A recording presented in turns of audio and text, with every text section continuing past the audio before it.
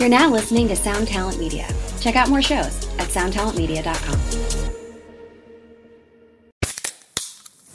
Hey, what's up, everyone? I'm Matt McGachy, the vocalist of Cryptopsy and the host of the Vox and Hops Metal Podcast, where I sit down with fellow metal musicians. We talk all about their lives and music while sharing killer craft beers. If you've ever wanted to sneak backstage and share a beer with one of your favorite musicians, well, Vox and Hops is the podcast for you. This week on the podcast, I dropped an amazing episode with Dom Grimal of The Last Felony, Ion Dissonance, and Cryptopsy. There is this episode and over 450 other ones to help you enjoy life, metal, and craft beer. So what are you waiting for? It's time to become a Vox and Hops head. Cheers!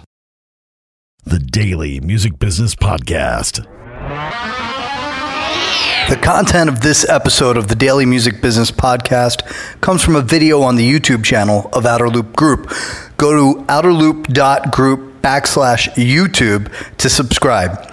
For Outer Loop Coaching's free 7 steps to getting signed PDF, please visit outerloopcoaching.com today. Let's dive in. To that, but let's say sonically, like Doc, when you get up on stage with Lamb of God, your guitar has to sound like Mark Morton, right? To a degree. Kirk Hammett called me out. He goes, I heard someone playing a solo. I knew it wasn't Mark. So you're always going to sound like you. But yeah, you have to. And that's the thing, so I started a cover band, back on the East Coast. And one of the things, we were doing, rock and metal from the 90s, 2000s stuff. And it was really important to me to get all the details, because I would always get pissed off when I would go see a cover band, and they would just kind of get it right. And then I kind of used that skill when I would fill in for a band, was like, well, don't just show up and play the part right. Have the right kind of tone, have the right kind of guitar effect, pay attention to the dynamic, just all that little stuff. And it shows you that you're not just playing the parts, you're embodying the parts, and the tone and the sound of that particular band is paramount. I'm not going to, for every gig, I'm not going to use the same amp for every gig. I'm not going to use the same guitars for every gig. I'm not going to bring the same effects for every gig.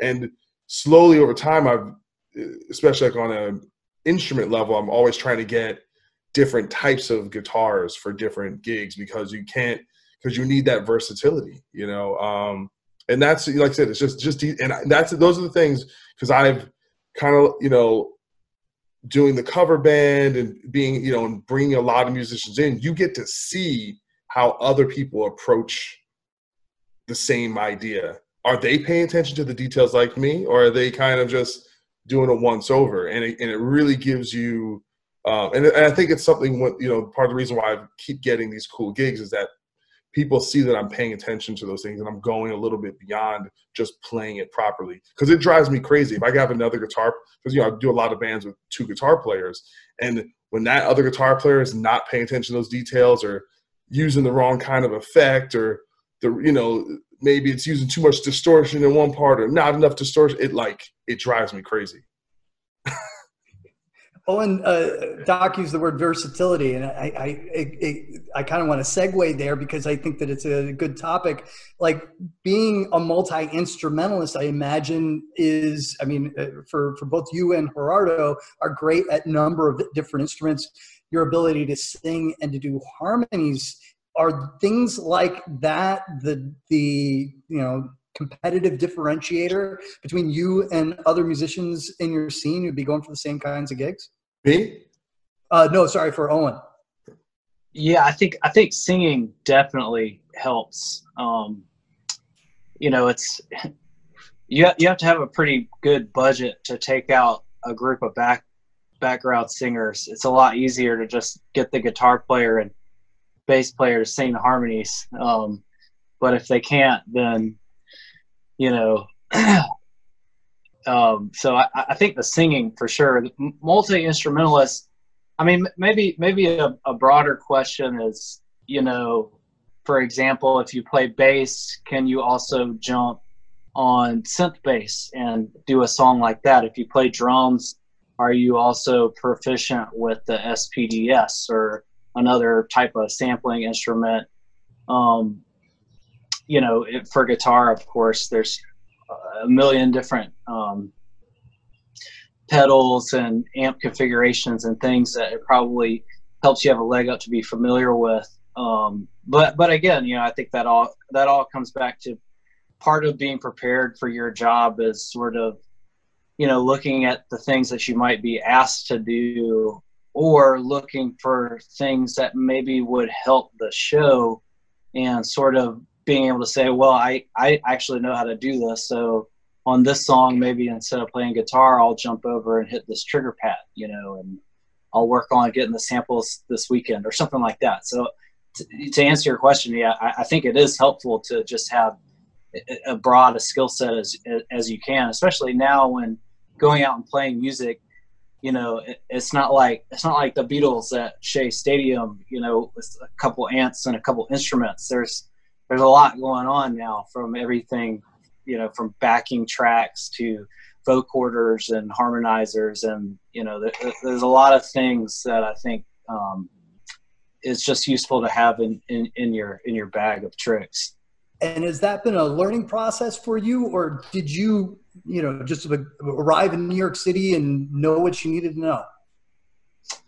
I think it's just like hanging out with, having mentors. Get the first gigs you get. There's there's usually going to be somebody in the room that's been doing it longer than you have and knows, if not more than you, then has a specialty that they can share with you.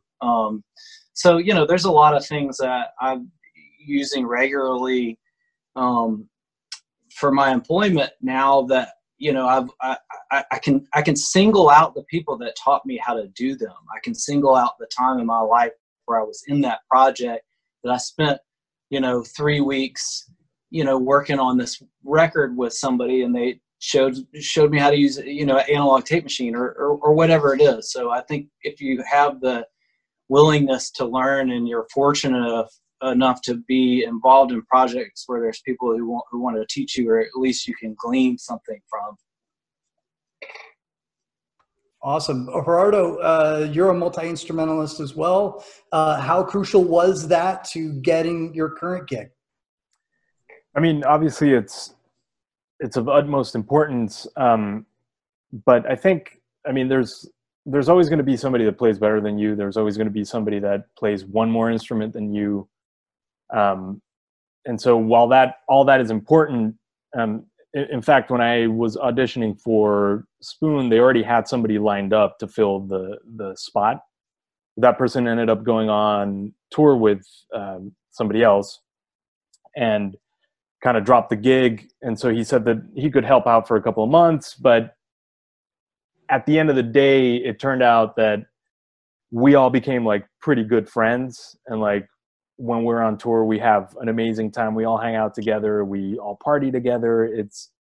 So there's these all other skills that aren't necessarily related to the music that kind of solidify that position as well. I mean, I could throw a rock and find somebody that sings better than me for sure, or somebody that plays keyboards better than me. But, in my particular experience, since I was reliable and I was able to bring what they needed to the table, but on top of that, I kind of had the vibe that they felt comfortable with. I think that's what ultimately just made everything gel together. Well, I got to ask one last question of you before we wrap up, because we're running on time. But and I feel bad asking you in the wake of you talking about how well you party with the rest of the guys in Spoon. But Biggie from Good Fight Management in a recent panel was talking about how there's these stages in musicians' careers where it gets really challenging to keep musicians as musicians. Can you talk about your experience as a husband and father and being on the road for months at a time, and as a sideman, how challenging has that been? It's hugely challenging. I mean, especially in my experience having young children, when I went on tour for the first time with Spoon, it was a full year, and my daughter was 8 months and my son was, however old he was, a year and a half, or almost 2 years. So yeah, it took a huge toll in a lot of respects. You know, it took a toll in my relationship with my wife. It is emotional stress from being away from my children, feeling guilty that I'm on the road. And, you know, after an awesome gig, we fucking killed it. Let's go to the bar and have fun. And in the back of my head, I'm like, oh, my family's at home, and my poor wife is like struggling, trying to put these two fucking kids to sleep while I'm just at the bar partying, you know? So, I mean, there's a lot of challenges when it comes to that, but you just have to take it as it comes and do the best you can, and just always kind of recognize that you're gonna be in tough spots. And if you can figure stuff out in terms of your relationships other than the band, you know, if it takes a toll on that, you just need to make sure that you're working hard at making everything better. Mike, I'm going to leave this to you to kind of wrap us up. Is there anything about the way that you, from a management perspective, how you work with sidemen that has evolved over the years, or something that you know now that you wish you knew then? I think for me, and, you know, as it's evolved, I've learned that, you know, the role it always takes on something different than what we initially imagined. And I think for many of the guys who are sidemen, you know, it sounds like they never know what's going to come of it, right? Gerardo's talking about a situation that changed his entire life, whereas Owen's talking about working with all these great people, going to all these different places. You know, Dan had a relatively comfortable existence and got kind of catapulted into a new spotlight. And Doc, you know, just continues to amaze me with all of the opportunities that he comes into. And I don't think any one of them, nor myself, right, when we approached a situation, or at least in the past, it was like, I need you to do this thing so it can go this one way. And what's been great is the addition of new blood, new perspective, new attitudes always changes the course in a way that oftentimes, in my experience, ends up better than I could have ever imagined it. So I want to thank you guys. This is really amazing. Really, really great. Thank you, Paul, for putting this one together. Thank you. Hey, thank you, everybody. Really appreciate it. I can't tell you how I've fanboyed more in the past hour than probably any time else in my entire life. So this is pretty cool. I hope I kept it inside. Subscribe today to the Daily Music Business Podcast on your favorite podcast platform. Hey there, I am Johnny Christ from Avenged Sevenfold, and I've got a podcast called Drinks with Johnny you're going to want to check out. I sit down with a bunch of different people from all different walks of life, from professional wrestlers to actors, comedians, fighters, musicians, everything in between. I'm just looking to make some friends and have a good time doing it. So if that sounds like something you're into, go check out Drinks with Johnny, streaming everywhere now.